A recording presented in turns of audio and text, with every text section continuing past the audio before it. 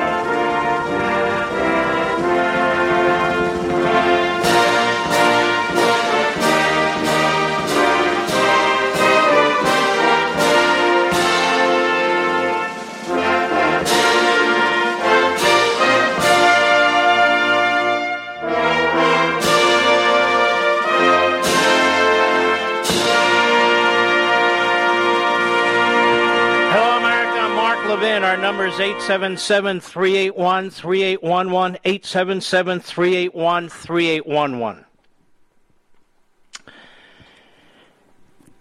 All right, look. I'm really getting sick and tired of the racism that is being pushed every single day in the media by the Democrat Party, at school board meetings, by members of Congress. I am sick of it. And by racism, I mean you can say anything you want, anything, about a white person or white people. Joy Reid is a bigot, and she's a homophobe, and she's disgusting. And I'll get back to her in a minute. And she's not alone. We have critical race theory being pushed throughout our society, including our schools with little kids, which is a racist ideology, trashing white people. Look how they dehumanize individuals. You're a white person. Doesn't matter what you do, how you do it, where you do it. You're white. Now, you can be white and be from Switzerland, and you can be white and be from Bolivia. But apparently all white people have everything in common. Just like all black people are all the same. And all Latinos are all the same, whether you're from Honduras or Mexico. These convenient, racist categories they stick us in started with the federal government, and the Democrat Party pursues them in their own interests. And the American Marxists just love it. Love it. And they have these low IQ, hateful people all over cable and network television, all races. And if they don't have enough, they bring them in from the outside. So-called professors and experts and authors and all the rest. I am sick of it. This country, the vast majority of the people in this country are tolerant, are benevolent, are not racists. Otherwise, why would this white dominant, white supremacy culture allow so many people of color to enter willy-nilly for decade after decade after decade? If white supremacists and white are really in control, are really racists, why would they tolerate any of this? And yet listen to the racism that comes from the American Marxists. Absolutely intolerant. Even of people of color, blacks, Hispanics, Asians, what have you, if they don't go along with the revolution, if they don't go along with the Democrat Party. We saw it with Larry Elder in California. This Marxism, racism, and I'll add anti-Semitism is now firmly entrenched in the Democrat Party, in the American media, in academia, and in entertainment. And it's getting worse and worse and worse. It's turning us into a third world balkanized country rather than people assimilating and proud of their culture and their society in America. In America. You have wealthy counties like Loudoun County that elects Democrats to their school board and board of supervisors. Talking about reparations? Reparations for whom? Nobody deserves any reparations. Period. Period. And then more handouts. Reparations is just another way to redistribute wealth. Free college. Why? Why is it free? We'll pay off your debt. Why are we paying off people's debt? 3 months of family leave paid for by the government. Why? You had children. You decided to have children. Why should everybody else pay so you can be off for 3 months? A minimum annual income they're talking about. Why? Why? But white supremacy, white dominant society, it's unbelievable. You have Haitians pouring into this country. And so they attack the Border Patrol. The men on the horses, the vast majority of whom, by the way, are Hispanic Americans. What did they do that was wrong? What did they do that was wrong? No, they weren't whipping Haitians. That is the typical lie of the American media, corrupt, and the Democrat Party, constantly looking to exploit and advance racism. Endlessly. Endlessly. So now the Biden administration orders we're not going to use horses anymore. We're not going to use horses anymore. We've used horses in metropolitan cities in this country so the officers can be up above the crowd. There was nothing wrong that was done with the horses. And the lies from the media to try and continue to create and exploit race in this country. It's constant. And you can only be racist if you're a certain color. You cannot be racist if you're another color. Who says? Where does that come from? Is Farrakhan a racist? Is he a bigot? Is he an anti-Semite? Of course he is. Are the things that Sharpton has said and done during certainly the early parts of his career anti-Semitic and racist? Of course they are. But we're supposed to pretend they're not? Now enough is enough.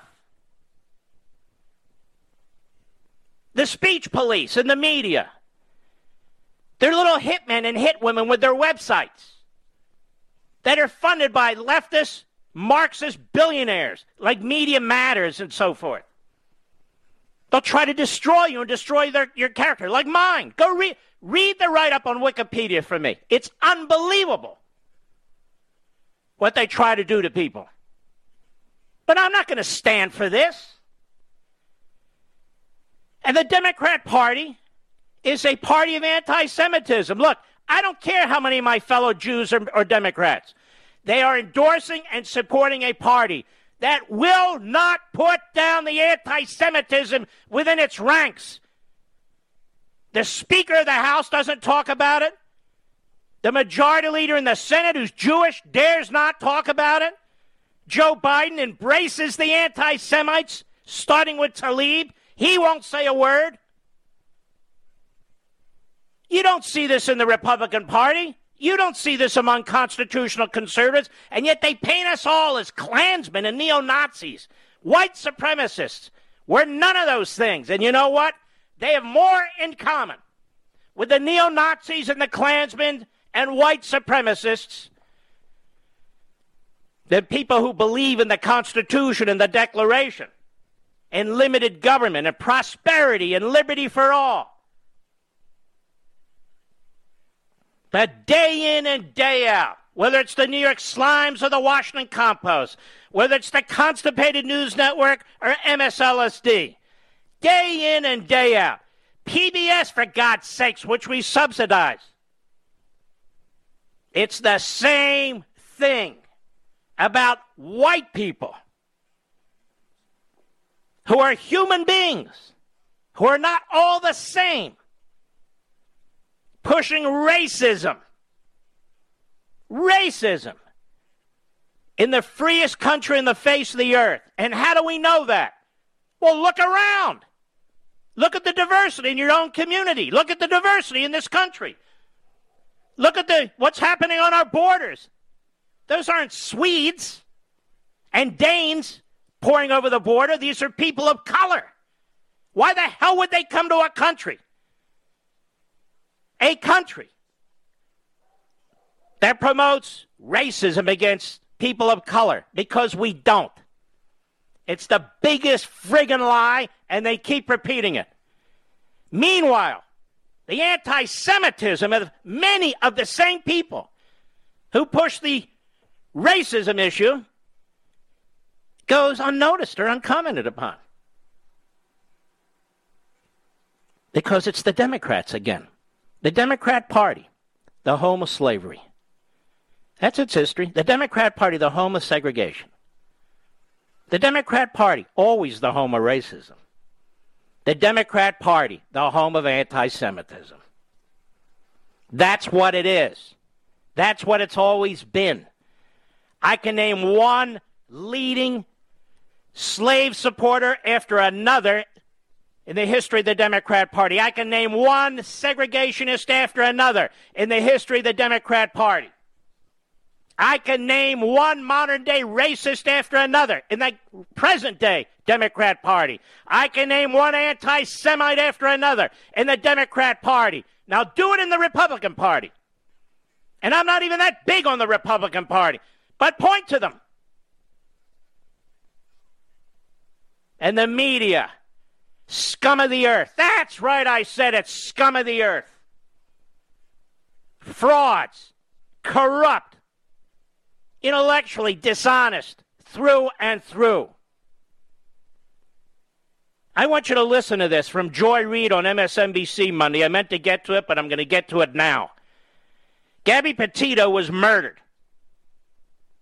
And they're looking for her murderer right now. Her ex-boyfriend. She happens to be white. And so Joy Reid notices that above all else. A white girl. A white girl. What's the... This bastard, Joy Reid, should have her ass fired because she's a hate monger.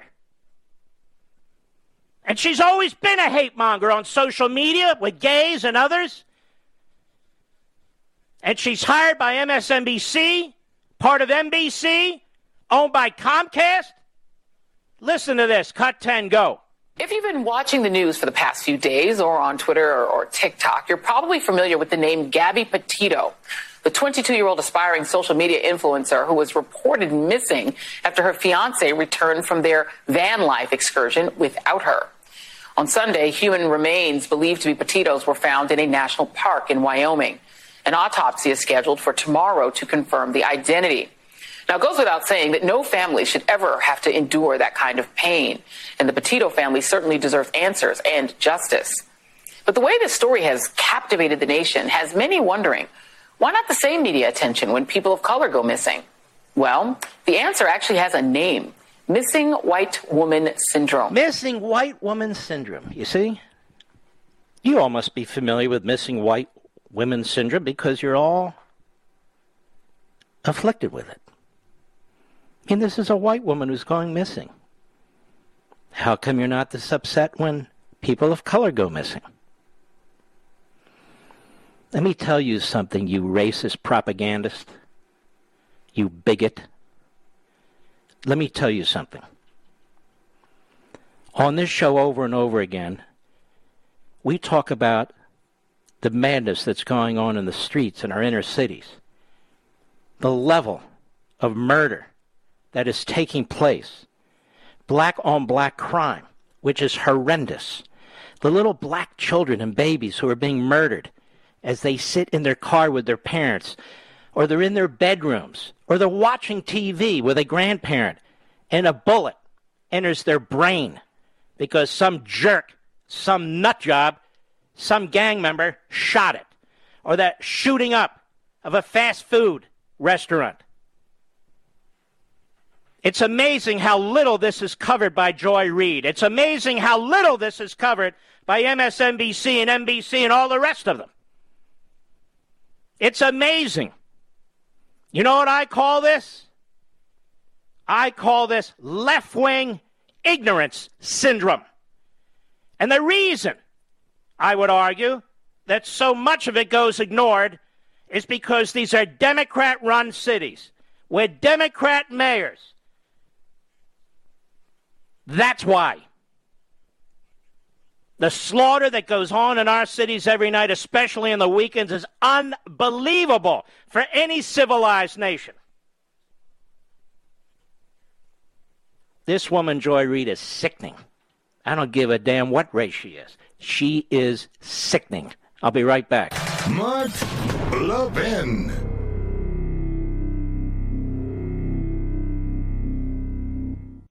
In today's digital age, where cyber threats loom larger than ever, safeguarding your personal information is paramount. So why is Congress considering a law that could put your credit card data at greater risk of being hacked and exposed to foreign networks? This Durbin-Marshall credit card bill could jeopardize your financial data, make it more susceptible to cyber intrusions. It's a controversial bill that proposes a shift in billions of dollars worth of consumer transactions to payment networks that lack the robust security measures consumers rely on. Who could possibly want that? Well, the answer? Woke corporate megastores seeking to inflate their multi-billion-dollar profit margins. The Durbin-Marshall credit card bill will undermine our safe and convenient payment systems and endanger your data security. It's time to take a stand. Visit electronicpaymentscoalition.org. Make your voice heard. Tell your senators to oppose the radical Durbin-Marshall credit card bill, paid for by the Electronic Payments Coalition.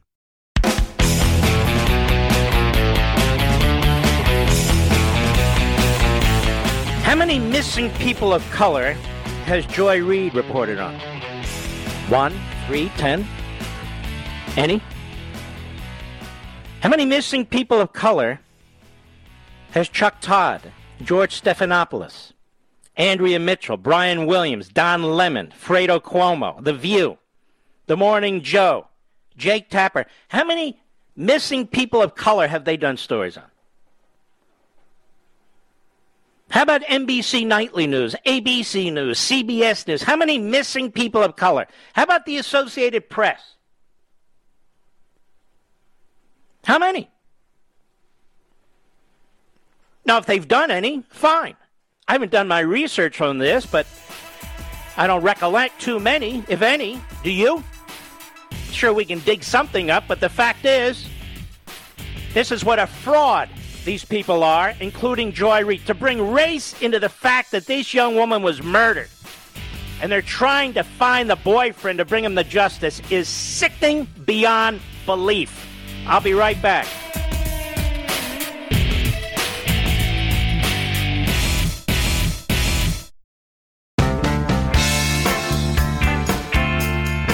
This is the nation's town hall meeting, and you can join in at 877-381-3811. You think I like talking about this stuff? I hate talking about this stuff. But you have to confront what's going on. And for this, I will undoubtedly come under attack, and I will fight back. I will push back hard. You must be unrelenting. You must be resolute. The truth shall set you free. Isn't it interesting? These individuals, they don't really care that much about race. Race is a tool. Or they wouldn't treat people of color who reject their ideology, who reject their motives, who reject their politics, as they treat them. Use race against people of color. try to destroy the character of people of color, try to marginalize people of color in all walks of life. If they don't buy into this radical, hateful, racist, Marxist ideology, or they dare not to be registered as Democrats or whatever. This is a tactic of bullying and threatening people. I mean, the facts are there. They lie all the time, lie on the left all the time about this country, about brutality in this country, about law enforcement in this country. They lied about these men on these horses on the border. They lie all the time. PBS has promoted Yamiche Alcindor to a prominent post. And she was at the White House briefing today, and here's what she had to say. Cut 9, go. Respectfully, I understand that you are the spokesperson for the president. These are images that are traumatizing Haitian Americans that he promised to treat respectfully and with humanity. Why isn't the president telling people himself these images that people say look like slavery are wrong? Okay, hold on. Who are the people that say it looks like slavery? Waters and some others? I was listening to Lawrence Jones. This guy is a rising star, if not a star on Fox. African American. Sharp dude. He said, slavery? Slavery. These people are coming into our country violating our law. They're coming in voluntarily. There's nothing here about slavery. They could turn around and leave. And Yamiche Alcindor knows that the horses are used and that these are not whips. By now, she knew by this afternoon at that press briefing that those were not whips, that Haitians were not being whipped, and that horses are used to control areas and rivers and so forth because they can't get vehicles down there. The Border Patrol is overwhelmed. They're doing their best. She also knows that the Border Patrol is feeding people, getting them water, trying to provide them with some of these portable potties and so forth, that what they're doing is enormously humane. But that's not the picture Yamiche Alcindor, a radical Democrat dressed up as a PBS journalist, wants to get across. Go ahead.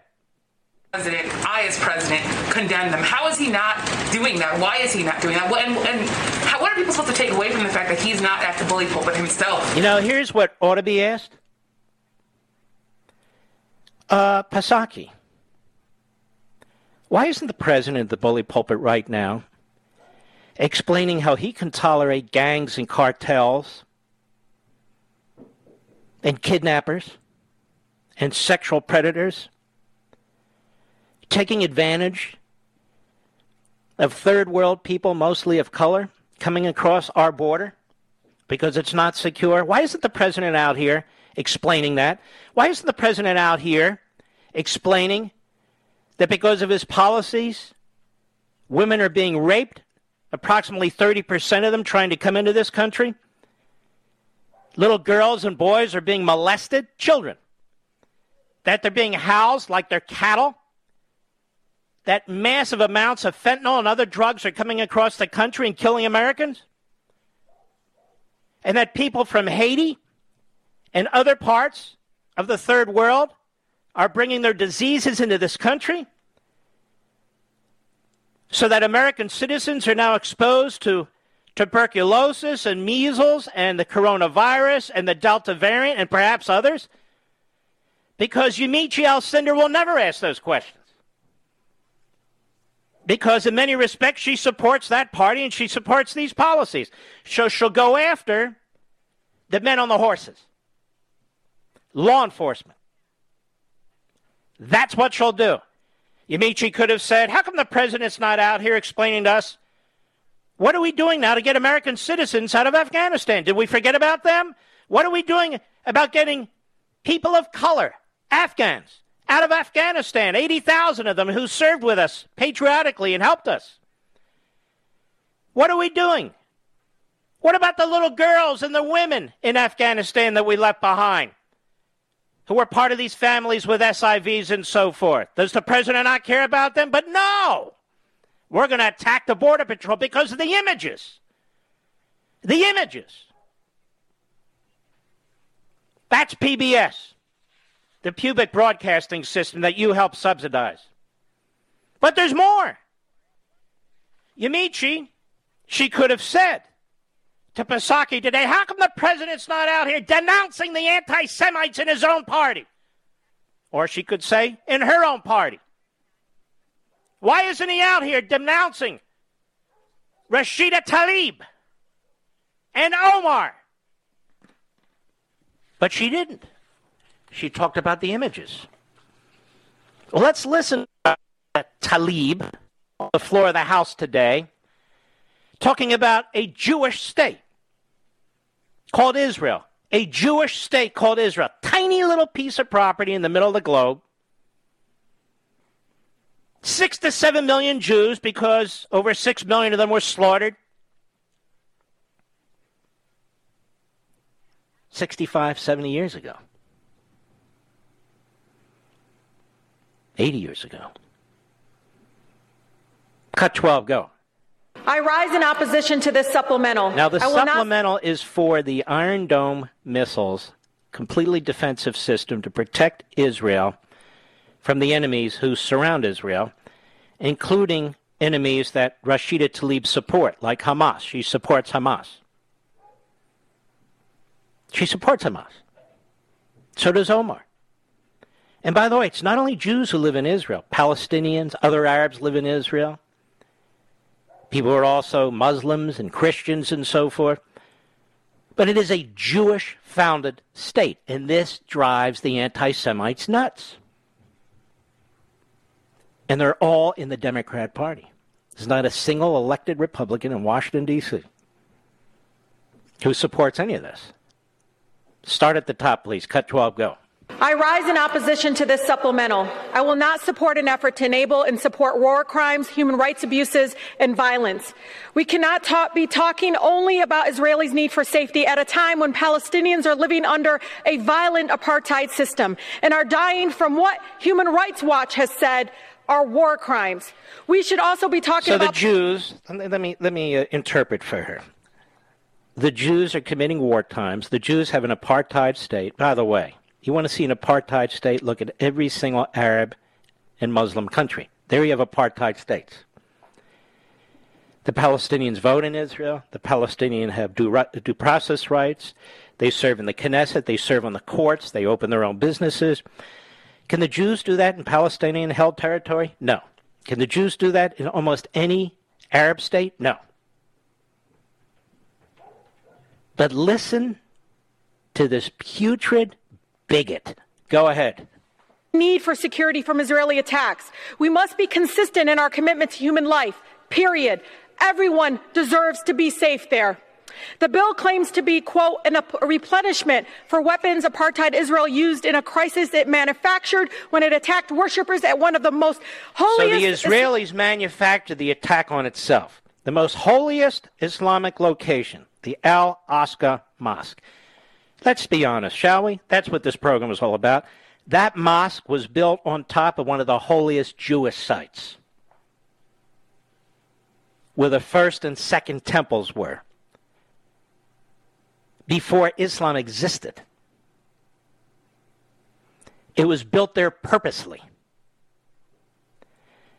But nobody was attacking that site. Nobody was attacking the mosque. She's a liar. She's a bigot. Go ahead.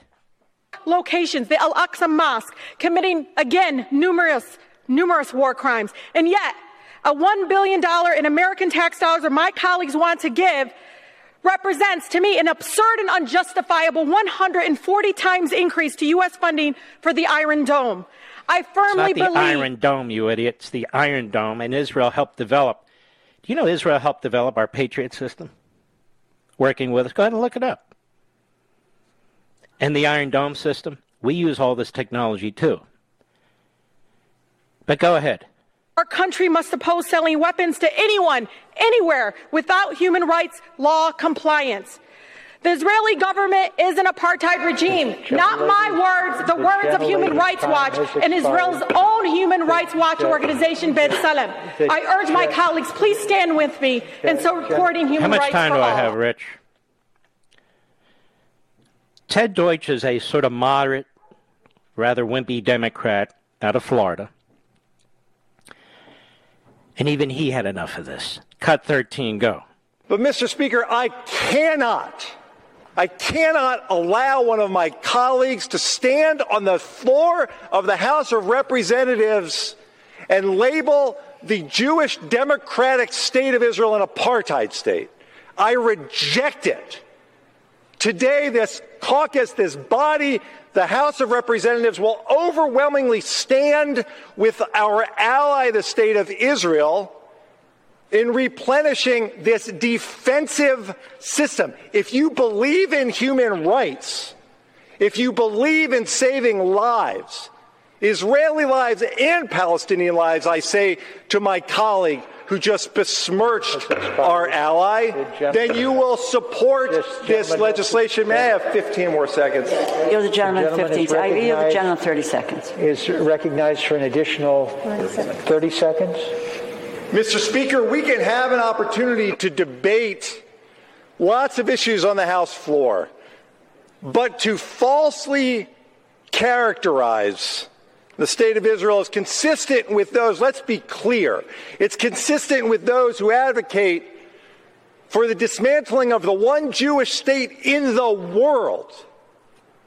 And when there is no place on the map for one Jewish state, that's anti-Semitism. And I reject that. So why didn't Yamiche Alcindor raise this with Psaki? How come? To kind of quote her and paraphrase her, a lot of Jews are very upset by this. A lot of evangelical Christians are very upset by this. A lot of Americans are upset about this, Yamiche Alcindor. How come you didn't talk about what this looks like?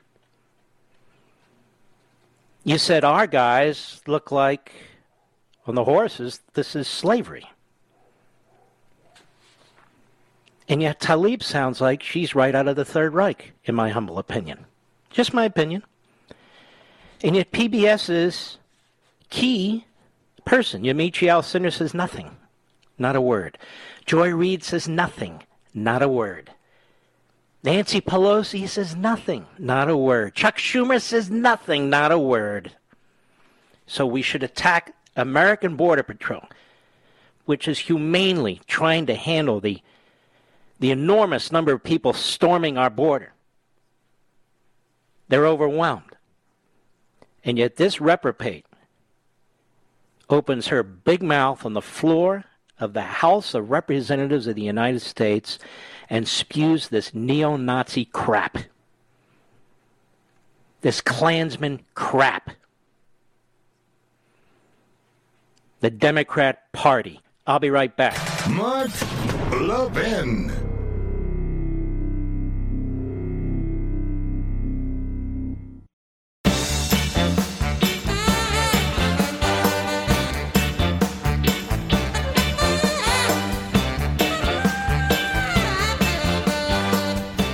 Reparations. Does it matter if people here who are white, that their ancestors weren't even here? Did they get a pass on paying reparations? How about this? How about families whose ancestors fought in the Civil War on the Union side and died or were harmed or lived? Did they get a pass on paying reparations? I mean, those soldiers and those families did more than any of the loudmouths on the Marxist left pushing reparations and all the rest. They did more to end slavery and bring equality to this nation than any of these people who are yapping today. I'm just curious how this is supposed to work out. Or better yet, we'll just dehumanize everybody. You people, this color, you go in that corner. You people, that color, you go in that corner. Oh, okay. Now, this strikes at the heart of this nation, of how this nation has been based. It destroys the very fabric of this nation. reparations. Reparations. Tell me something, for the anti-Semite Marxists, many of whom are into this reparations movement, most of whom are white, let me ask you a question. Should the Israelis get reparations from the Arab countries and the Muslim countries? I mean, after all, the Jews have only been there over 4,000 years. Why is it that Judea and Samaria are called the West Bank? When the Jordanians, I've said this for years, when the Jordanians controlled it for 19 years and the Jews had it for 4,000. The West Bank. Why is it that Joe Biden doesn't recognize the indigenous peoples of Judea and Samaria and Jerusalem and all the rest of it? Why doesn't Yamiche get up and ask those questions? We know why. I'll be right back.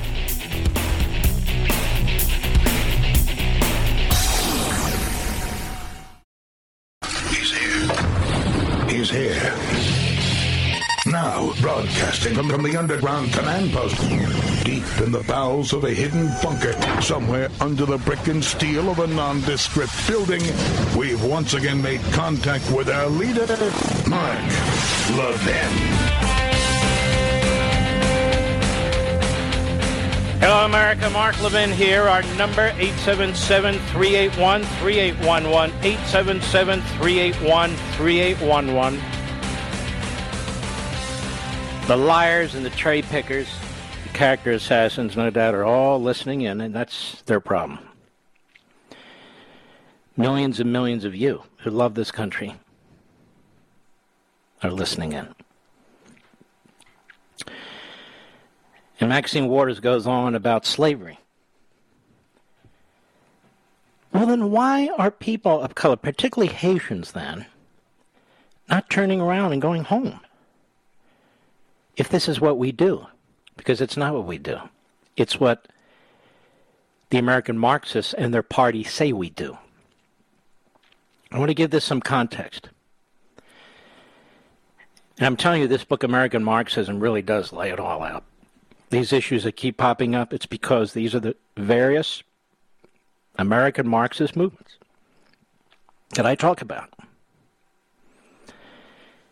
And as I point out for those of you who haven't, on 123, not only is the United States said to be a white, dominant, systematically racist society oppressing all people of color, but the country's very existence is illegitimate due to its colonization of Mexico's land. This is what's argued. Hence, the true natives are the indigenous Mexicans, not the whites who promote racist nativism. And this is being taught in our schools and so forth, and obviously it's something that many journalists really embrace. There was a book in 1972 written by a guy called Acuna called Occupied America. And the author writes, Mexicans/Chicanos in the United States today are an oppressed people. They are citizens, but their citizenship is second class at best. They are exploited and manipulated by those with more power, and sadly, many believe that the only way to get along in Anglo-America is to become Americanized themselves. See what I'm saying? If you're Mexican-American and you're patriotic, you've been Americanized. You got a problem. Awareness of their history, of their contributions and struggles, of the fact that they were not the treacherous enemy that Anglo-American historians have said they were, can restore pride and a sense of heritage to a people who have been oppressed for so long. In short, awareness can help them to liberate themselves. So in other words, being the true natives, Mexicans and Chicanos ought not assimilate into an Anglo-American culture. The former are oppressed and the latter are colonialists. But Acuna's dire assessment respecting the condition of the Mexican population in the United States cannot explain why Mexico, quote-unquote, is the top origin country of the U.S. immigration population. In 2018, roughly 11.2 million immigrants living in the U.S. were from there, accounting for 25% of all U.S. immigrants. Why would millions of Mexican citizens leave their home country to migrate, both legally and illegally, to America, in some cases risking life and limb, only to be exploited and manipulated?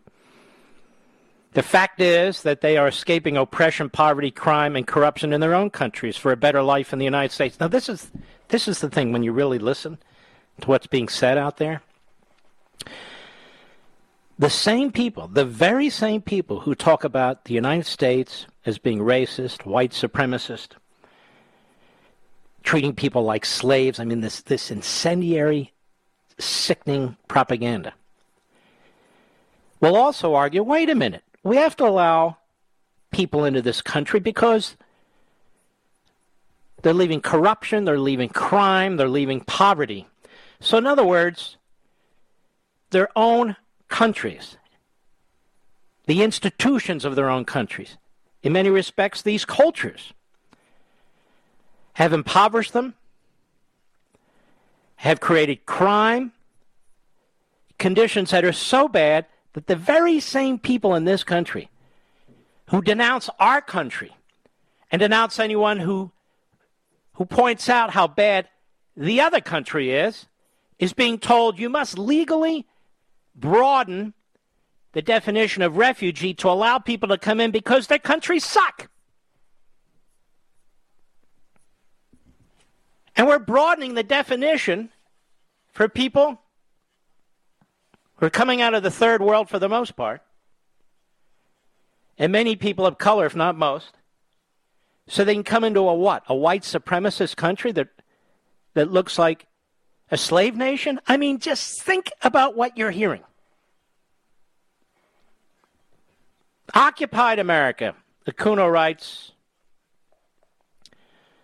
well, I say here, hold on a second. Then there's another book, in their book, Navigating Borders, Critical Race Theory Research and Counter History of Undocumented Americans. University of Arizona professor Ricardo Castro Salazar and UK Durham University professor Carl Bagley proclaim that scholars have repeatedly pointed out that U.S. people and their leaders tend to be chronic ignorers of history. And this amnesia becomes damaging when it forms the boundaries of inclusiveness and modern narratives of U.S. identity and citizenship. The narratives of history and current events in the United States overlook that America encompasses two continents and includes, so they're talking about the continents of America, Argentina, Brazil, Canada, goes on, and many other nations traveled by European explorers in the 1500s. In a proclivity for simplification abbreviation, many U.S. people, they call you United Statesians. You see, it's an ethnicity. Many U.S. people, I'm quoting, United Statesians have forgotten that the United States is of America and not the other way around. The United States is located in North America, but has shaped the realities of Central and South American nations. So the argument goes, America is bigger than the United States, encompassing two continents, and the United States and its majority white European-linked population, namely United Statesians, are the true trespassers. Now, I want you to understand, this is what's in the mindset of many of these people in journalism, of the intellectuals so-called on the left and so forth. This is what's part of the mindset. And they write, ironically, undocumented Americans of Mexican origin have a double American identity, United Statesian and Mexican, and possess a stronger historical connection with the American continent than the majority population of the U.S. people. People of Mexican origin, meaning those with a blend of indigenous and European heritage, lived in the lands that are now the southwest United States. Centuries before U.S. expansionism dispossessed Mexico of half its territory, and it goes on and on. Again, it's in the book. The point is, for the American Marxist, whether they're members of Congress, whether they're staffers at the White House, whether they populate the media, and many do, not only is the American Constitution illegitimate, America is illegitimate. The borders must be open. Because the American citizenry, you're the occupiers. You're not the indigenous peoples. Now, again, they don't say that of the Palestinians in Judea and Samaria, which is a footnote, but a point I want to raise. So you get it? You understand now at the root of this aspect of the American Marxist movement, America itself is illegitimate. There is no such thing as American sovereignty. There is no such thing as American borders. It's illegitimate. White people, the white dominant society, they're the interlopers. And people of color, particularly Mexicans who go along with this, they have been brainwashed. They've chosen to become part of an illegitimate society and an illegitimate country. So if you don't buy into this, you're going to be attacked regardless of your race and color. This is what's going on. And at a more superficial level, as I discussed for 12 years, but I'll continue, it's the Democrat Party empowering its voter base, just looking at demographics and looking at voting histories. Why the Cubans are out and the Haitians are in. That's not me, that's them, the Democrat Party. That's what's going on. This is why Yamiche Alcindor does what she does and doesn't do what she doesn't do. And certainly she's not alone. The rest of the American press, or the clowns in the media, including Joy Reid and so forth.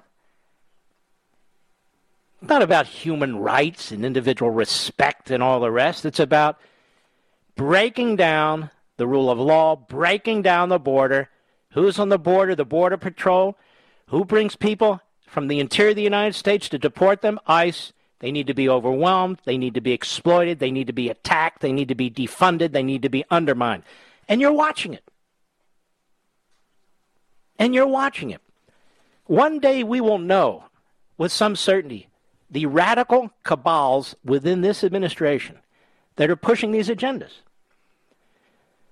Joe Biden is too out of it to be in charge. He's not too out of it to sign his signature and to support every aspect of this. But he's appointed people around him in the different agencies, departments, and so forth, who are the most radical of the American Marxist movements, and they have much more in common with the Talibs and Omars and AOCs than they do others. Which is why that aspect of the Democrat Party, the Trotskyite wing of the Democrat Party, there's Stalinist wings, Trotskyite wings, Maoist wings, but the Trotskyite wing of the Democrat Party, the purest of the pure. That's why the White House caves to them all the time.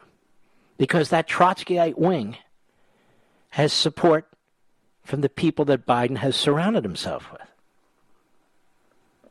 That's why. I'll be right back. Mark Levin.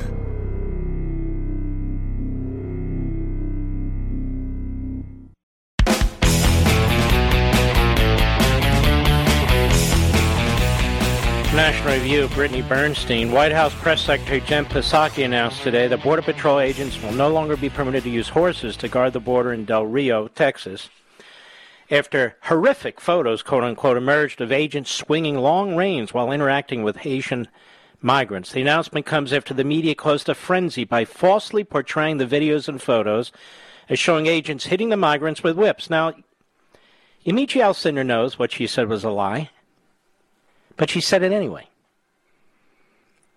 It was later revealed the agents were in fact wielding the long reins that make it easier to maintain control of their horses, according to Border Patrol Chief Raul Ortiz, no doubt a white supremacist. An unnamed border agent told Town Hall's Julio Rosas, another white supremacist, that mounted agents often twirl their reins to keep migrants at a distance so they're not crushed underfoot. Ortiz said that he did not believe that the reins had been used to strike any refugees, and none of the photos or videos that have circulated of the interactions appear to show the reins making contact with migrants. Sullivan, mounting concerns among members of the president's own party over the inhumane treatment of Haitian migrants. What, by Haiti? Psaki announced that the use of horses at the border will stop. Now, this is going to be a big problem, but they don't care about that. John Affinson, president of the Border Patrol Union chapter in Del Rio, condemned the decision.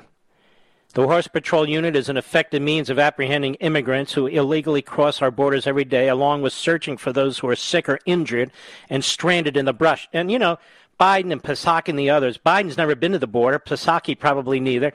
They have no idea what's going on. We're gonna outlaw the horses and, and those whips. Okay, you're going to kill people. Suspending all for a brief amount of time takes away one of the few remaining units that have been in the field making arrests and rescues on a regular basis.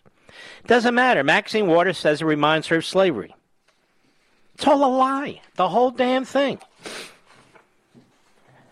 But what's actually taking place on the border, the horrendous conditions and so forth, that's not a lie. And Yamiche Alcindor and Joy Reid and Fredo Cuomo and the other reprobates, nothing. Meanwhile, look at this. PBS didn't find this out. MSLSD didn't find this out. CNN didn't. Look at this. Daily Mail. The 15,000 Haitians who turned up in Del Rio did not come from Haiti. They came from mostly Chile. Chile is the wealthiest country in Latin America, where they have been living in modest comfort in Santiago and Sao Paulo for the past 5 or 6 years. They traveled up from South America through Colombia, Panama, Costa Rica, Nicaragua, Honduras, Guatemala, before landing in a camp across the Mexican border in Tapachula. When Biden got in, word went out, and they decided we're coming now. That was the decision point, says migration expert Tom Bensman. This is the Daily Mail. Joe Biden opened the border, so we decided we could upgrade our lifestyle, the migrants told him. They flocked to the entry point at Del Rio International Bridge in Texas after hearing they could cross the border there for free. Todd Benson of the Center for Immigration Studies said the lack of smuggling fees has made Del Rio crossing the cheapest on the border.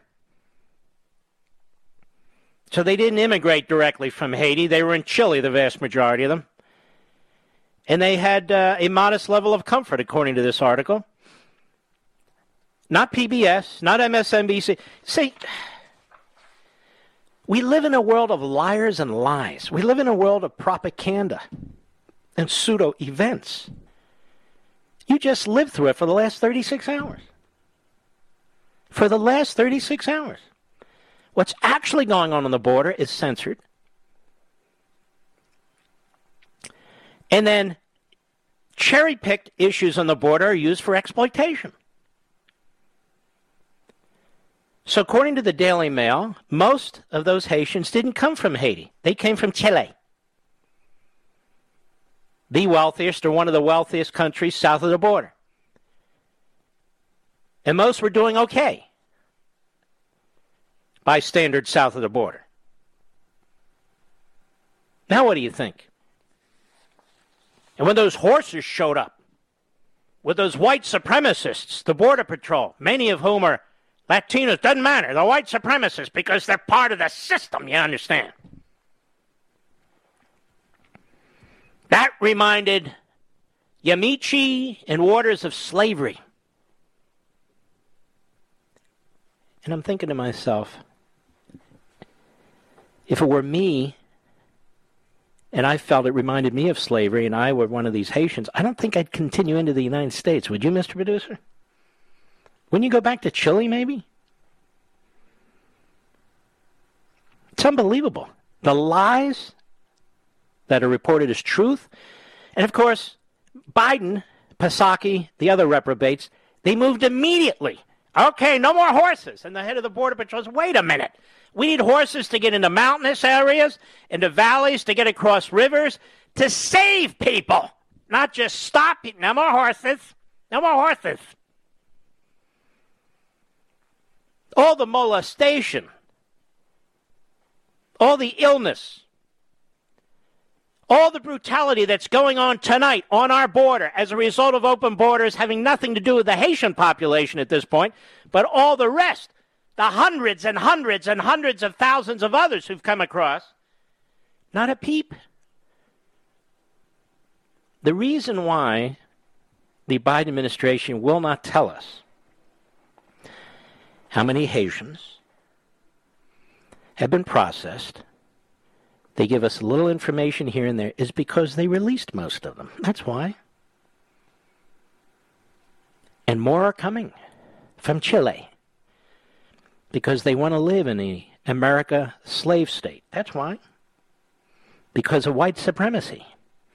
Because of systemic injustice and police brutality. That's why all these people are heading here, don't you know? They're masochists, apparently. I'll be right back.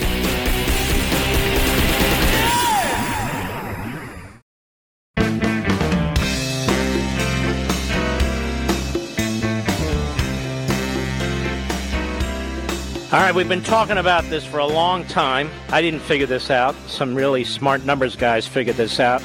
Breaking news from the New York Post. Biden could owe as much as $500,000 in back taxes, government report indicates. Republicans say a new nonpartisan report indicates President Joe Biden improperly avoided paying Medicare taxes before he took office, raising eyebrows and the possibility he owes the IRS as much as $500,000 in back taxes. Biden is leading a Democratic push for a $3.5 trillion bill, no, it's $5.5, to subsidize child care, education, health care, God knows what, everything, by targeting tax avoidance and raising tax rates on higher incomes so the rich, quote, pay their fair share. As a matter of fact, he wants to increase the IRS budget from $12 to $20 billion and increase the number of friendly, lovely IRS agents from 75,000 to 125,000. A House Ways and Means Committee draft of the bill would end the accounting trick apparently exploited by Biden and boost IRS funding for audits.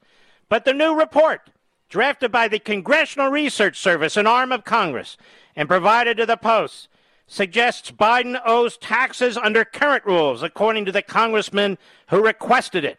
Quote, Joe Biden wants to raise by $2.1 trillion taxes while claiming the rich need to pay their fair share. But in 2017, multimillionaire Joe Biden skirted his payroll taxes. We've talked about this many times.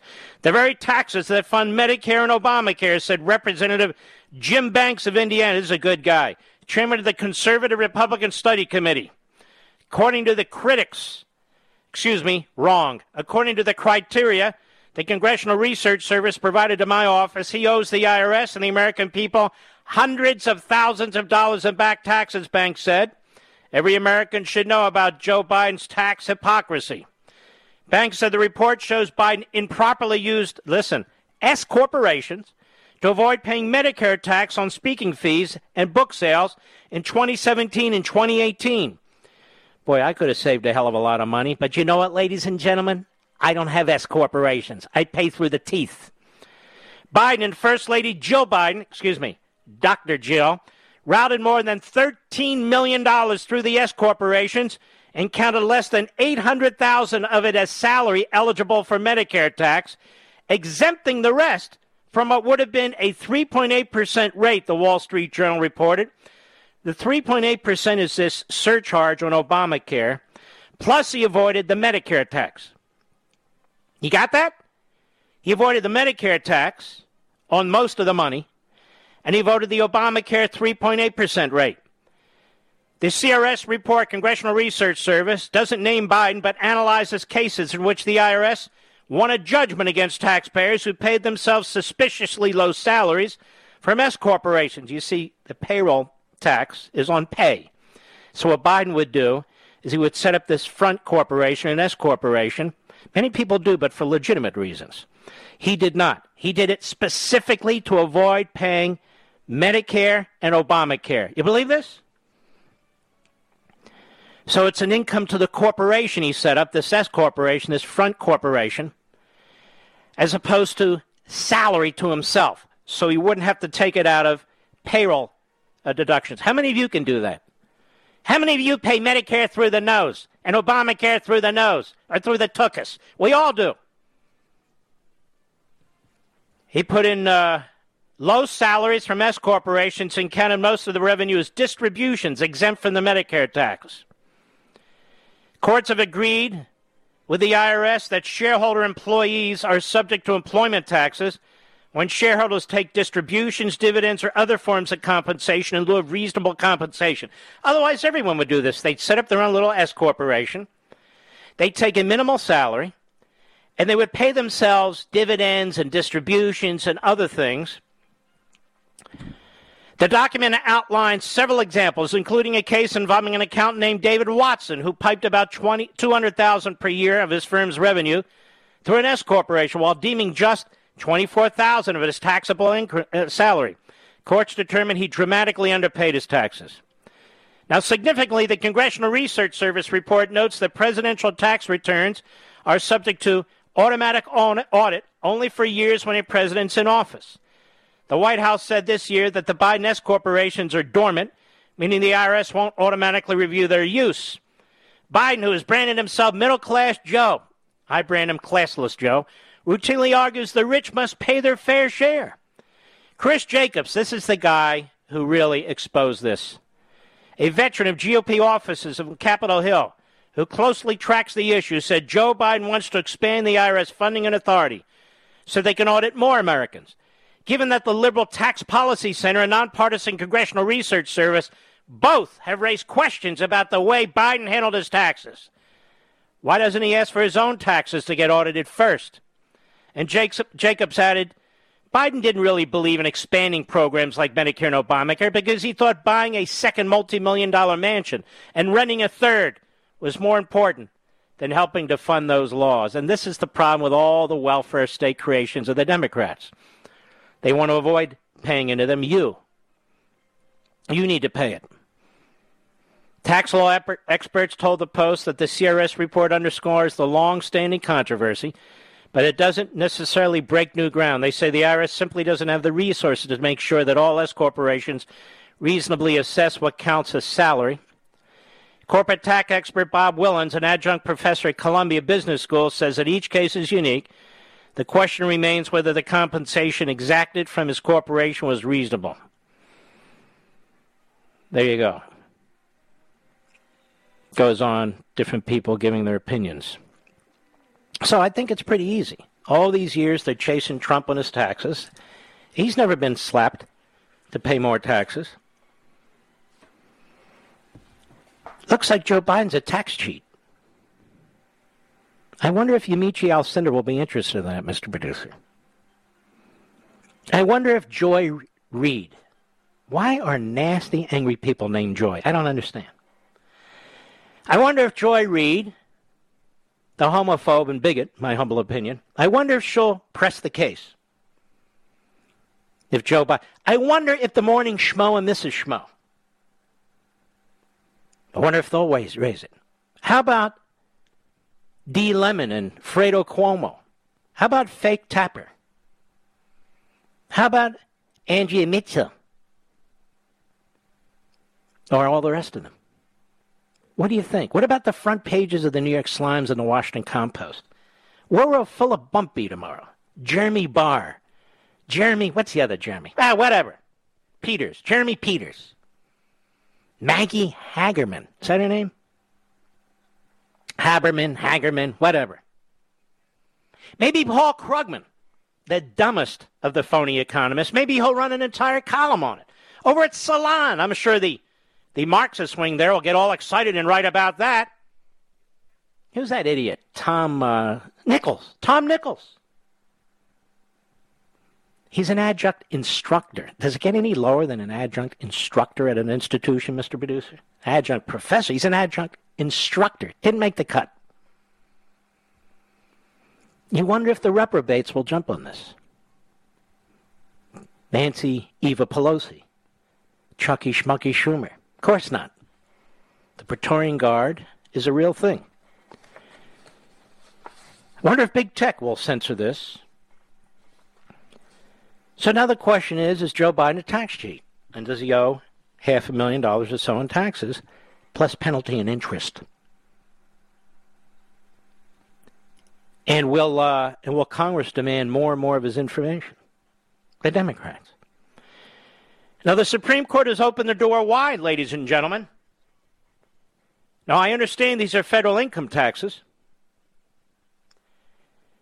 But he was a citizen and resident of the state of Delaware, our first state.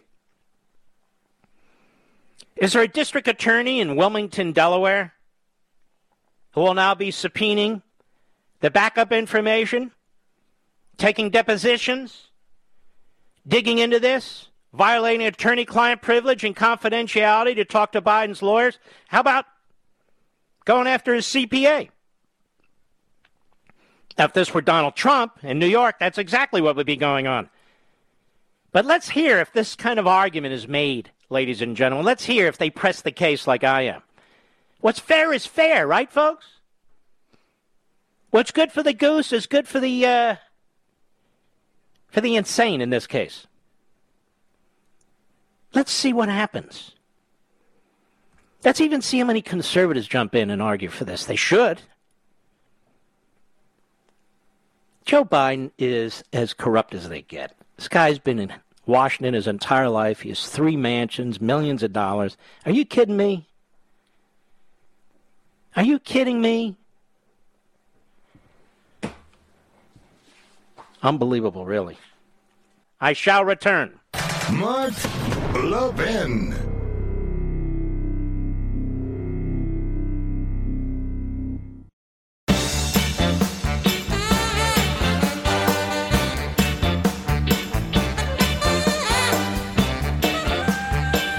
The heart is working beautifully, Mr. Producer. All that blood's flowing to my head. Can you notice? My brain is working overtime. If voter ID is racist, Mr. Producer, then why is it not racist to show your vaccine card? I would ask this question. If voter ID is racist, then obviously it's racist to have a vaccine identification card. It's racist to have a Social Security card. It's racist to have an Internal Revenue Service and a tax form. I mean, if you can't figure out how to get a picture ID, how the hell are you going to do that? It's racist to have to show an ID to get on an airplane, to get on a train, to get into the Capitol building, the White House, to get into CNN. It's racist to have to show an ID to demonstrate that you're over 18 to get a drink. Or is it over 21? I don't even know. Whatever it is. Everything related to identification is clearly racist. Now, of course, all those things are not racist. All those things are imposed upon us for one reason or another, some good, some bad. Particularly when it comes to the virus, there's all kinds of impositions. But when it comes to voting, the ID that you use for all these things and more suddenly becomes racist. That ID suddenly becomes racist. Now, here's the thing. There's not a rational person in this country, black, white, and in between, who believes that. These are more the lies pushed by the media and their party. Why? Because for all the talk by Chris Christie and the others, they cannot explain why the Democrats want to eliminate all the security measures that exist for voting. Unless the Democrats are promoting fraud. But Chris Christie doesn't believe that. Peggy Noonan doesn't believe that. Paul Ryan doesn't believe that. George W. Bush doesn't believe that, except, of course, when it was in his race and he took it all the way to the Supreme Court. Here's Don Lemon on CNN, one of the dumbest people in America. May I say that? That includes all races. Cut 16, go.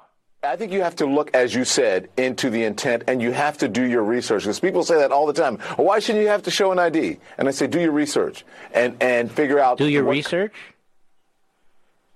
And what research should we do? Go ahead. People don't historically have IDs, or who. What people don't historically have IDs? I've done my research. I don't know what the hell you're talking about. Neither do you. In this country, you get an ID for free. What if you're handicapped? They'll send it to you. What are you talking about, dummy? Go ahead. Do tend not to have IDs as to the rest of the population. Who tends not to have an ID? Does the black population tend not to have an ID? That is such a stereotype. So here we have an African American creating a caricature of African Americans. That apparently they're too poor, too immobile, too stupid to know how to get an ID. Now we know this is a lie. It's a lie. You need an ID for everything in this country anymore. And they want you to have it for even more things. Is the Internal Revenue Code, which is much more complicated than getting an ID, is that racist? Donnie? May I call you Donnie, Dummy Donnie? Is that racist too? Do you realize what a schmo you are? Go ahead. And so you got to look at all of those things, and not just at the surface, as you said. Ask a question or some summary You're a rambling question, like moron. That's why you have no ratings. That's why you're on CNN, the Constipated News Network. So everything's racist that they want to say is racist, ladies and gentlemen. So obviously America's racist. Our schools are racist. IDs are racist. White people are supremacists. What kind of insanity is this? It's not the only one. We have Professor Franita Tolson, Vice Dean, USC Law School, on CNN today. Cut 17, go. My point to the senator was that all voter ID laws are not the same. And Texas has one of the most restrictive voter ID laws in the country. And How's that? How's that? Why? What is it? In what way? Go ahead. Of color. But voter IDs do not have to be that restrictive. For example, Texas accepts only a limited number of IDs to vote. So if you have a driver's license or an election ID card or a handgun license or military identification, you can vote. But if you have federal ID or state ID or student ID, you can't vote. Wow. Well, maybe they figured out that people can make fake IDs, and so they want to limit the number that are under their control. No, you don't understand, Mark. It's anti-black. What's anti-black? The ID. It's too restrictive. Well, what is it? Driver's license, handgun license, military identification, election card. But the student ID, that's the ticket, the student ID? You mean the students that drink would have to have a real ID if they're going to get booze? Those IDs? I'll be back.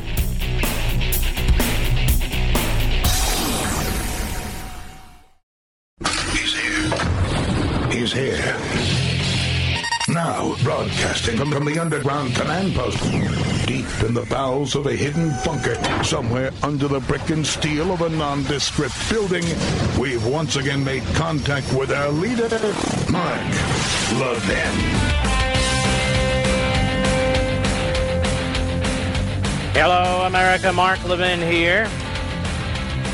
Yamiche Alcindor works for the Public Broadcasting Service, PBS.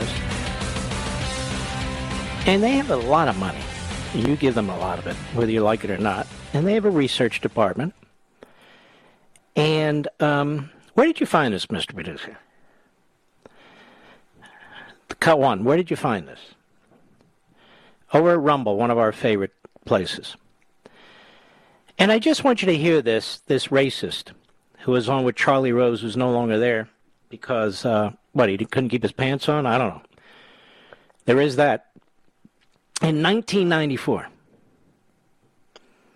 after Haitian President Jovenel Moïse was assassinated, I want you to listen to this racist in 1994, and I want to suggest that Yamiche Alcindor, tomorrow, in the press room with Psaki, say, why isn't the President of the United States out here answering the following? Cut one, go. If some of us are right on Bosnia, that this ethnic cleansing has the potential to rear its ugly head in Ukraine and in Belarus and in the former Soviet Union, where they have major arsenals of nuclear weapons, where they have long histories of national wars, where ethnicity dominates, that is a phenomenal potential consequence to the United States. If Haiti, a god-awful thing to say, if Haiti just quietly sunk into the Caribbean or rose up 300 feet, it wouldn't matter a whole lot in terms of our interest. Wow. If Haiti, a god-awful thing to say, if Haiti just quietly sunk into the Caribbean or rose up 300 feet, it wouldn't matter a whole lot in terms of our interest.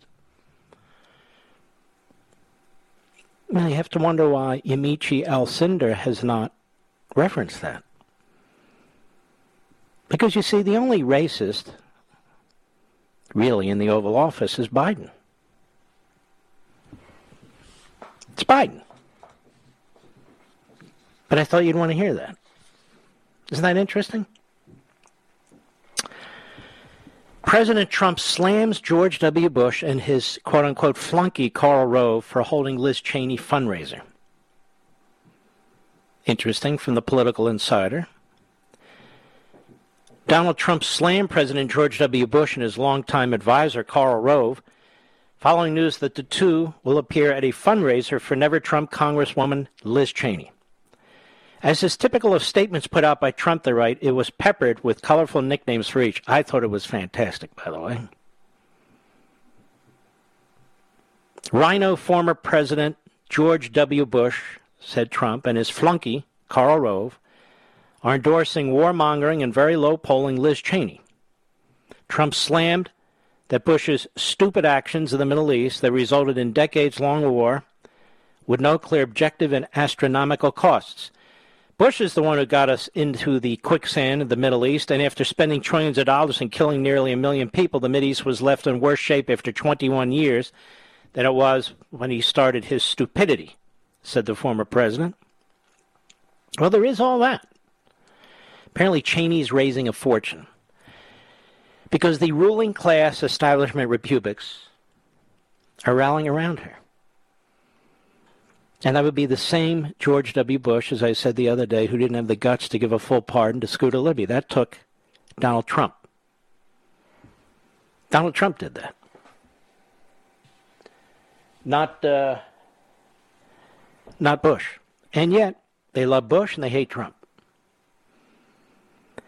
Now, this so-called January 6th committee, which is really another Nancy Pelosi taxpayer-funded committee, is now subpoenaing people who were around Donald Trump for information. It never ends, with the support of never-Trumpers, of course, Kinzinger and Cheney. And I guess they think this is a good thing because they're saving the country from an insurrection. I think I heard one of my colleagues at Fox, whose name I will not mention, said this was a grave constitutional and criminal attack on our system. A grave constitutional and criminal attack on our system. I just wish that same individual was a little bit more passionate about some of the things that took place before that. But no, that's not the case. Mr. Producer, can I take an early break? Because I want to search for something and read it to the public. Is this too early? All right. Ready? Here we go. I'll be right back. Mark Levin.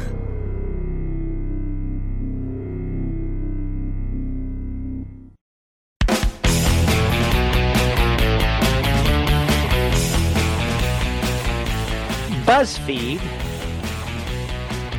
not always terribly reliable, but it's hard to be unreliable on this one. Zoe Tillman reporting. Prosecutors lost a fight to keep a set of January 6 Capitol surveillance videos under seal. A judge rebuffed the government's argument that releasing more surveillance videos posed a national security risk.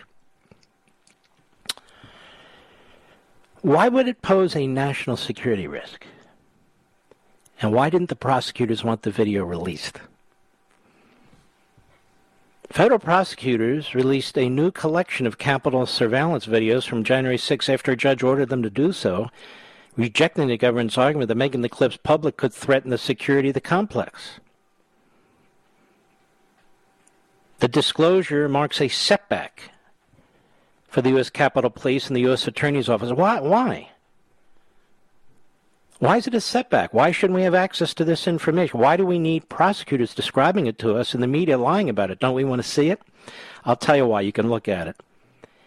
You're going to see scores of people milling around, just walking around. And in some cases, you're going to see police officers in the same place. Have you looked at this, Mr. Producer? You don't see violence. You see nothing except people wandering around like they're on the border trying to get into the country. Why is this a setback for U.S. Capitol Police and U.S. Attorney's Office? Isn't this evidence? Isn't this useful information that the American people should have? The disclosure marks a setback for the Capitol Police and U.S. Attorney's Office in their efforts to control how much footage from the Capitol's closed-circuit video gets out. The latest case, prosecutors argued that revealing the location and vantage points of more cameras could help bad actors trying to plan some future assault on the building. Now, how bogus is that argument? Remember the guy with the weird hat and the horns, and he wasn't wearing a shirt, but he was wearing some kind of fur around him, carrying the flag, Mr. Producer? Is he the Sharma? Well, right behind him was a Capitol Hill police officer walking behind him. You saw that clip, right? Wasn't trying to handcuff him or holler at him or tell him to get out of it, just walking behind him. And you have a lot of people walking around with their iPhones on, other people just milling around. All these people are being prosecuted, just so you know. All of them. And the overwhelming majority aren't doing anything. That's why the Capitol Police and the U.S. Attorney's Office did not want this information out. That's why. The judge concluded that argument was too speculative and that the public had a strong interest in seeing videos that form the basis of recent plea deals. U.S. District Chief Judge Beryl Howell ordered the videos released in response to a request from a media coalition that is petitioning judges on a rolling basis for videos that prosecutors have relied on in the January 6 cases. Trials are supposed to be public and open, ladies and gentlemen. Now, why is it that the Constitution requires that? Because your framers created a government, but they didn't really trust government all that much. That's why there's checks and balances. That's why there's enumerated powers. That's why there's a Bill of Rights. That's why there's a 10th Amendment in the Bill of Rights. That's why these things are written down. They don't want secret trials. Why? Because they suffered from them. The clips cover a period of about 15 minutes on January 6 between 2:25 p.m. and 2:40 p.m. That's a critical period. In different locations inside the Capitol, they show rioters streaming through open doors. These aren't rioters streaming. Do they look like rioters to you, Mr. Producer? They really look like tourists walking through the building. They're not rioting. Streaming through open doors and broken windows at an entrance on the Senate side, crowds of people walking into the crypt, standing in a large crowd, eventually dispersing, and finally, rioters exiting as U.S. Capitol Police officers in riot gear gather at the Senate entrance point to stand guard as a mob that's outside looks in through the broken windows. It wasn't a mob outside. They were protesters. And these people, at least shown on the film, are not rioting. They were not only mostly peaceful, but the ones on the film are completely peaceful, are they not? There's no audio. The cameras are stationed up high and at a distance, provide a wide, stable perspective on the scene. Ladies and gentlemen, you can go online and look at this now. And you really ought to, because the government didn't want you to see this. They go on at BuzzFeed. There has been a wealth of video evidence in connection with the insurrection. See the language? It was an insurrection. Look at the video and tell me if you think that's an insurrection. Including videos recorded by rioters that were posted online and footage recorded by police body cameras. According to the U.S. Capitol Police, the recording system captured more than 14,000 hours of footage between noon and 8 p.m. on January 6, creating the most complete video archive of events inside the building that day. Why don't they release all of it? The U.S. Capitol Police have strictly controlled who can have access to the footage and how much of it can be released to the public. Some of it was shared during former President Donald Trump's impeachment trial in February. Why wasn't all of it shared? You know, in a real case, which is supposed to be several cases, you get access to all the evidence. But they're trying to convince you of something that took place, an insurrection. So release all the video. The government cited the latest videos in the case of Eric Torrens, a Tennessee man who took a deal with prosecutors and pleaded guilty on August 19 to one misdemeanor count of illegally parading, demonstrating, or picketing in the Capitol. And I can tell you what likely happened to him, because I'm hearing it from several others. They're being told, if you don't plead to a federal misdemeanor for trespass, we're going to prosecute you on a felony, and we're going to drag you through the court system here in Washington, D.C. And, of course, where Joe Biden won with what, 112% of the vote? Well, guess Biden people sit on the juries. Now, he admitted entering the building through a broken door and walking around. The government noted in court papers that Capitol surveillance cameras recorded his entry into the building as well as his movements inside. You're going to see a lot of this when you look at these clips. Prosecutors cited 4 other videos they obtained related to Torrens, including one that showed him exclaiming, "We going in." Those were also released on Tuesday. Now, what did you see him do, Mr. Producer, on the clips that you watched? Nothing. Did he hit anybody? Did he threaten anybody? Did he swing the pole or the flag at anybody? No. No, he wasn't part of Black Lives Matter or Antifa, or wasn't one of Obama's best friends, Bill Ayers and so forth. He wasn't attacking, he wasn't shooting, he wasn't blowing up. Look, I'm not excusing it, I'm just saying it doesn't really jive with the narrative you've been hearing day in and day out, day in and day out. Anybody who assaulted somebody should be charged to the fullest extent of the law. Anybody who broke the law, same thing. These are trespass cases. And you will never see them bring trespass cases against Black Lives Matter members or Antifa or anybody of the sort. You just won't. Now, it goes on. Before Torren's plea hearing, Howell asked to see videos that the government relied on in describing Torren's conduct. She also asked the parties, that is the judge, to weigh in on whether those videos should be released to the public. At the plea hearing, Howell noted that there was a presumption in favor of access to judicial proceedings. Yeah, it's called the Constitution. That the public had an interest in materials that were submitted in court, that judges relied on in making decisions, and that shed light on how prosecutors exercise discretion in criminal cases. The government opposed making the videos public. In response to a petition filed by the Media Coalition, prosecutors wrote that the videos featured non-public information about entrances and exits around the Capitol. How can there be non-public information when people at least used to be able to go into the Capitol and look in the corners and see if there's cameras? This would compromise the security of the United States Capitol and those who work there. Lawyers for the Media Coalition argue the government's national security concerns were too speculative and undermined the fact that prosecutors in a few other cases had voluntarily released some surveillance video. And how the judge sided with the media,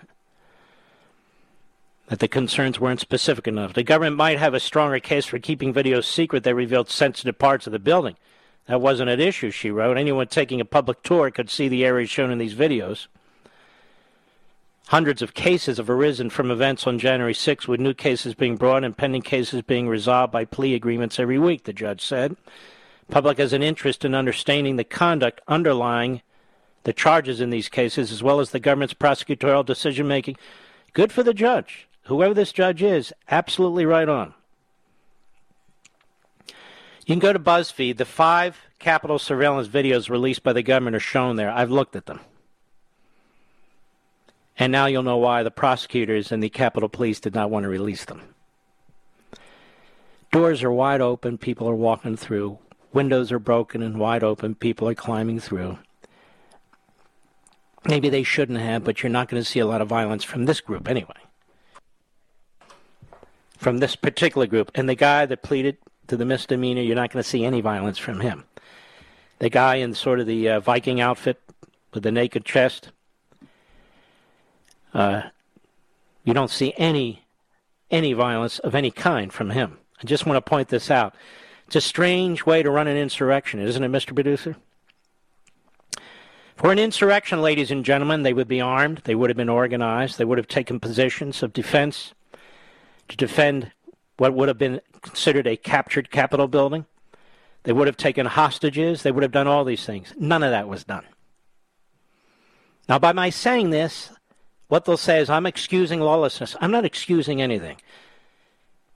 But nor will I excuse tyranny and liars and a corrupt media that watched all the violence all summer long. I mean violence, arson, looting, assault, people dragged out of their cars, beaten to a pulp, officers shot, beaten. The NYPD, Minneapolis, Los Angeles, Philadelphia, one city after another. And then they have the same people comment on this, that this is an insurrection. It's just not true. And that's one of the reasons the prosecutors didn't want to release the videos. But you can see it now. People wandering around. Every one of them in there is being charged with a crime. Every single one of them. And a lot of them are pleading guilty because they don't want to be charged and have either the funds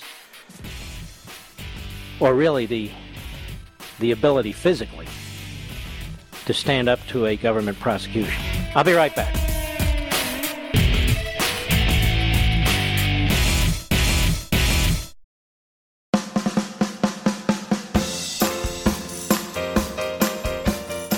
If Mark has banned you from the show, we have a special number you can call to reach him, 877-381-3811.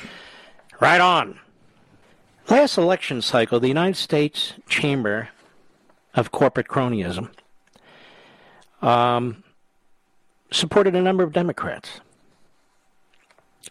I think the new head of the chamber, or one of the main advisors, I forget the woman's name, she came under some criticism, but said, hey, we got to be more bipartisan.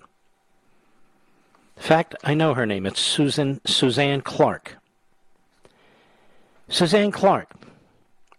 So she backed more than a couple, maybe over 20 phony moderate Democrats to demonstrate the United States Chamber of Crony Capitalism. Well, we can work with both sides. Well, they can't. This is Fox News, Fox Business.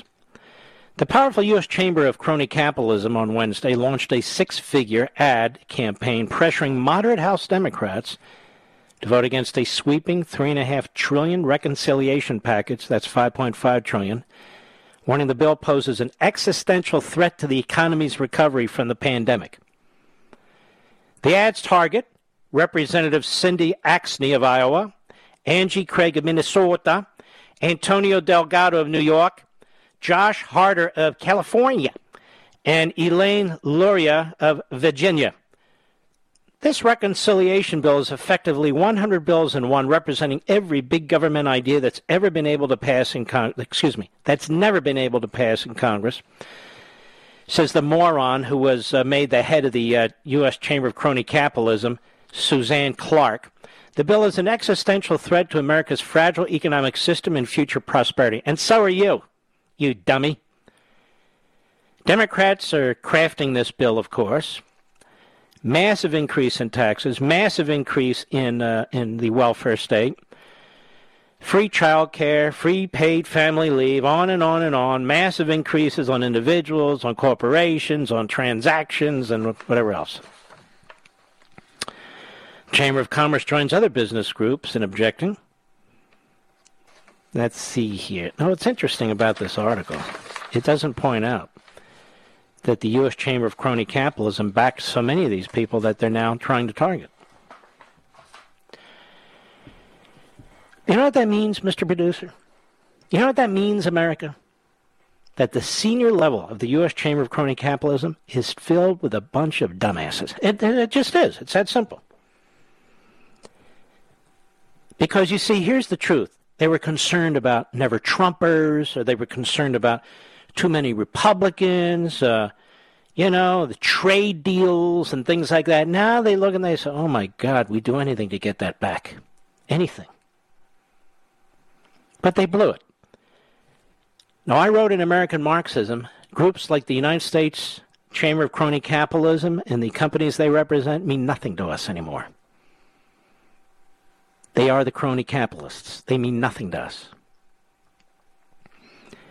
We're focused on something quite different. Individual liberty, real capitalism, for real capitalist businesses. And the U.S. Chamber of Commerce is a crony capitalist organization that even tries to prevent competition in many respects, depending on its membership. So they mean nothing to us anymore. If you're a member, if you're a CEO of a company that's a member of the U.S. Chamber of Crony Capitalism, shame on you. Look what they just did to you. Are you that stupid? I think they are, actually. There's a lot of stupid people in corporations and on boards and CEOs of various companies. There's just no question about it. So the U.S. Chamber of Crony Capitalism is now saying they're fighting for their lives. Well, good luck. Because you can go to hell as far as I'm concerned. One other piece I want to get to, the Free Beacon, and again, a wonderful site. Charter school enrollment skyrockets amid restrictive coronavirus rules. Charter school enrollment rose over 7% since 2019, signaling an exodus from public schools amid restrictive coronavirus rules. Now, I would suggest it's more than coronavirus. It's critical race theory. I almost said criminal race theory. That's about right. It's the genderism agenda. It's all the crap. And a lot of people are saying that's enough.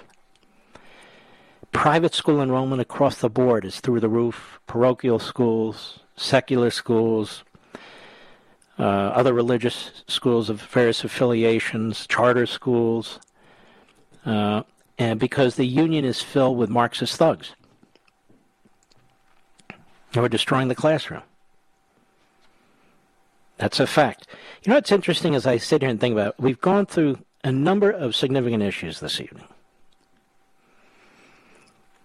And I've discussed them and explained them, and several times I've referenced American Marxism to give you the sort of the scholarship behind these various movements and policies. And we were talking here. It's every night. The relevance of American Marxism is obvious. Is it not, Mr. Producer? Mr. Call Screener is a heavy reader? I think that's why over 1 million copies have been sold.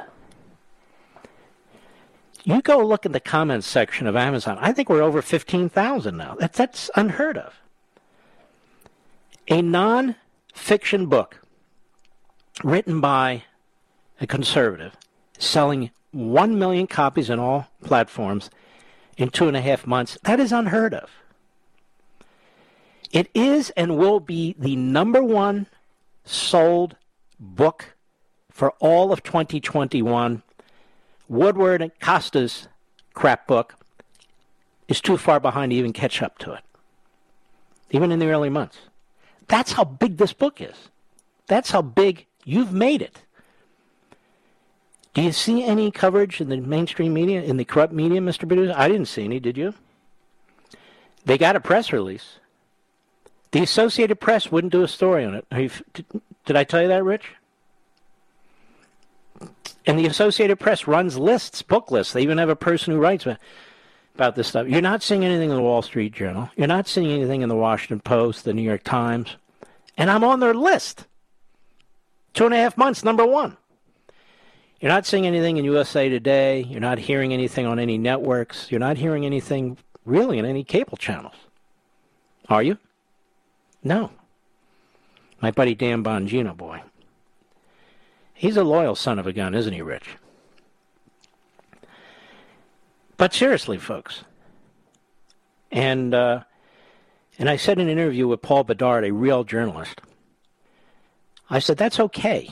Because he had mentioned it to me. He said, they don't really get it. That's okay. Because from a strategic perspective, we're not on their radar. This is a massive movement that you're involved in just by reading this and spreading the word. That's under the radar. If we sold 1 million copies of this, multiply that by 20, 30, 40, 50, because everybody doesn't buy books. You're fed up. The public is fed up. They want answers. You want answers. You want ideas on what can be done to push back. It provides all that. It provides all that.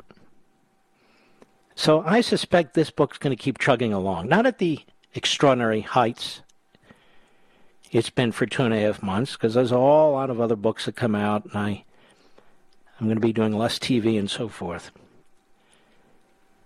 But by word of mouth. By word of mouth. This thing's going to keep chugging along. We looked at Liberty and Tyranny. Liberty and Tyranny chugged along for 6 months. It was released in March, I forget, 2009, something like that, 2010.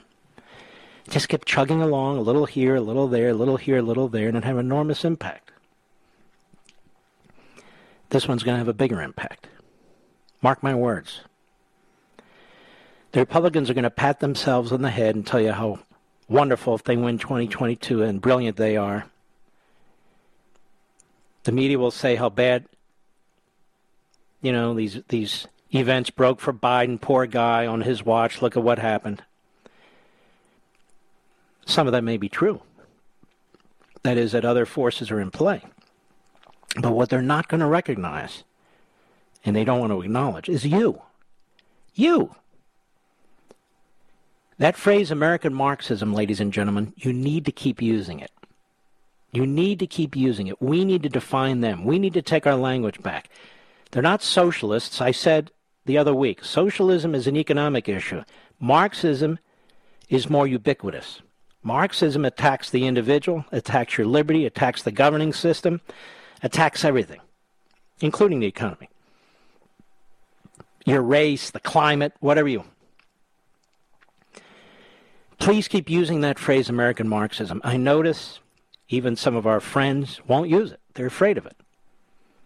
Until we are able to call the enemy what the enemy actually is and stop using socialists, democratic socialists, social activists, progressives, the language they want you to use and that they've used to identify themselves, don't give them that.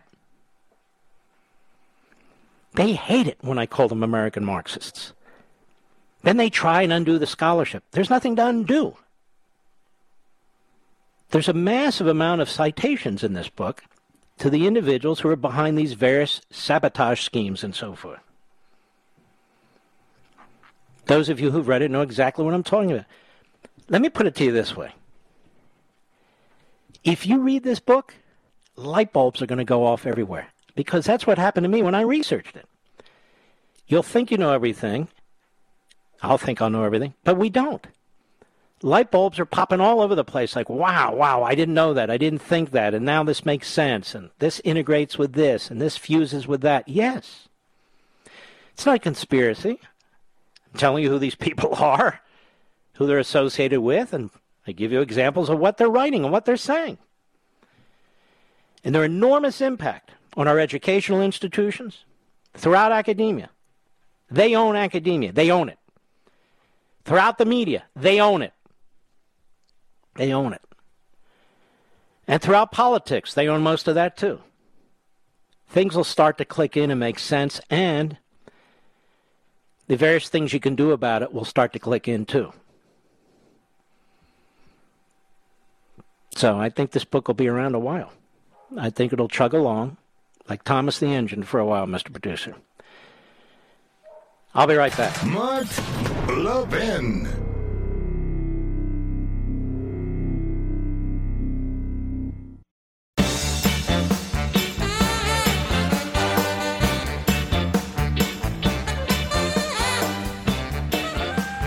You know, Simon & Schuster is my publisher.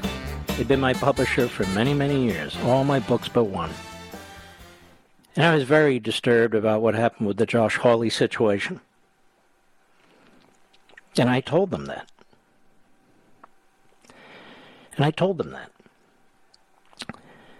But they have published many, many conservatives, and many more now. So I think they recognize this. In fact, I know they recognize this. And just so you know, they have been 100% supportive of what I've been doing, as well as other conservative publishers since. Many. And, you know, you can't do this by yourself. I had a wonderful team, still do. Jennifer, Natasha, Jean Ann, and this beautiful woman by the name of Julie, my wife. It's been a team of 5. We discuss it, not to change my book in any way. That's not what I'm talking about. But decisions about when to release, how to market this, that, and the other. It's a small group. Not like Woodward, you know, with a whole phalanx of suck-ups and losers and lapdogs. Plus, I don't write, gossip. I don't write gossip. And these people who write books about themselves, I, and this, and I witnessed that, I'm just not into it. And so there's a sort of a name under Simon & Schuster through which conservatives are published. And it's called Threshold. Alex Marlowe over at Breitbart, he's a great guy. And that's a great site. And I could mention many others who have who worked with this publisher and have been fully supportive and have had very good results. So I would be remiss if I didn't mention that, because you need a team, whether it's radio, whether it's TV, or whatever it is, a good team that works together, loyal one to the other. And here I am talking about the book, and I never mentioned the team, so now I have. Just fantastic. And the CEO of Simon & Schuster has been nothing but supportive. You know what supportive is to me, Mr. Producer, whether I do radio, TV, or write books? Supportive to me is leave me alone. And that's what they do. Except once with one, which I won't forget. But not Simon & Schuster. They've never interfered. And not Fox. They've never interfered. And not Blaze. They've never interfered. I'm very blessed. Mostly because of you and the audience. We salute our armed forces, police officers, firefighters, and emergency personnel. My beloved audience, God bless you. Thank you for being here. And I'll see you tomorrow.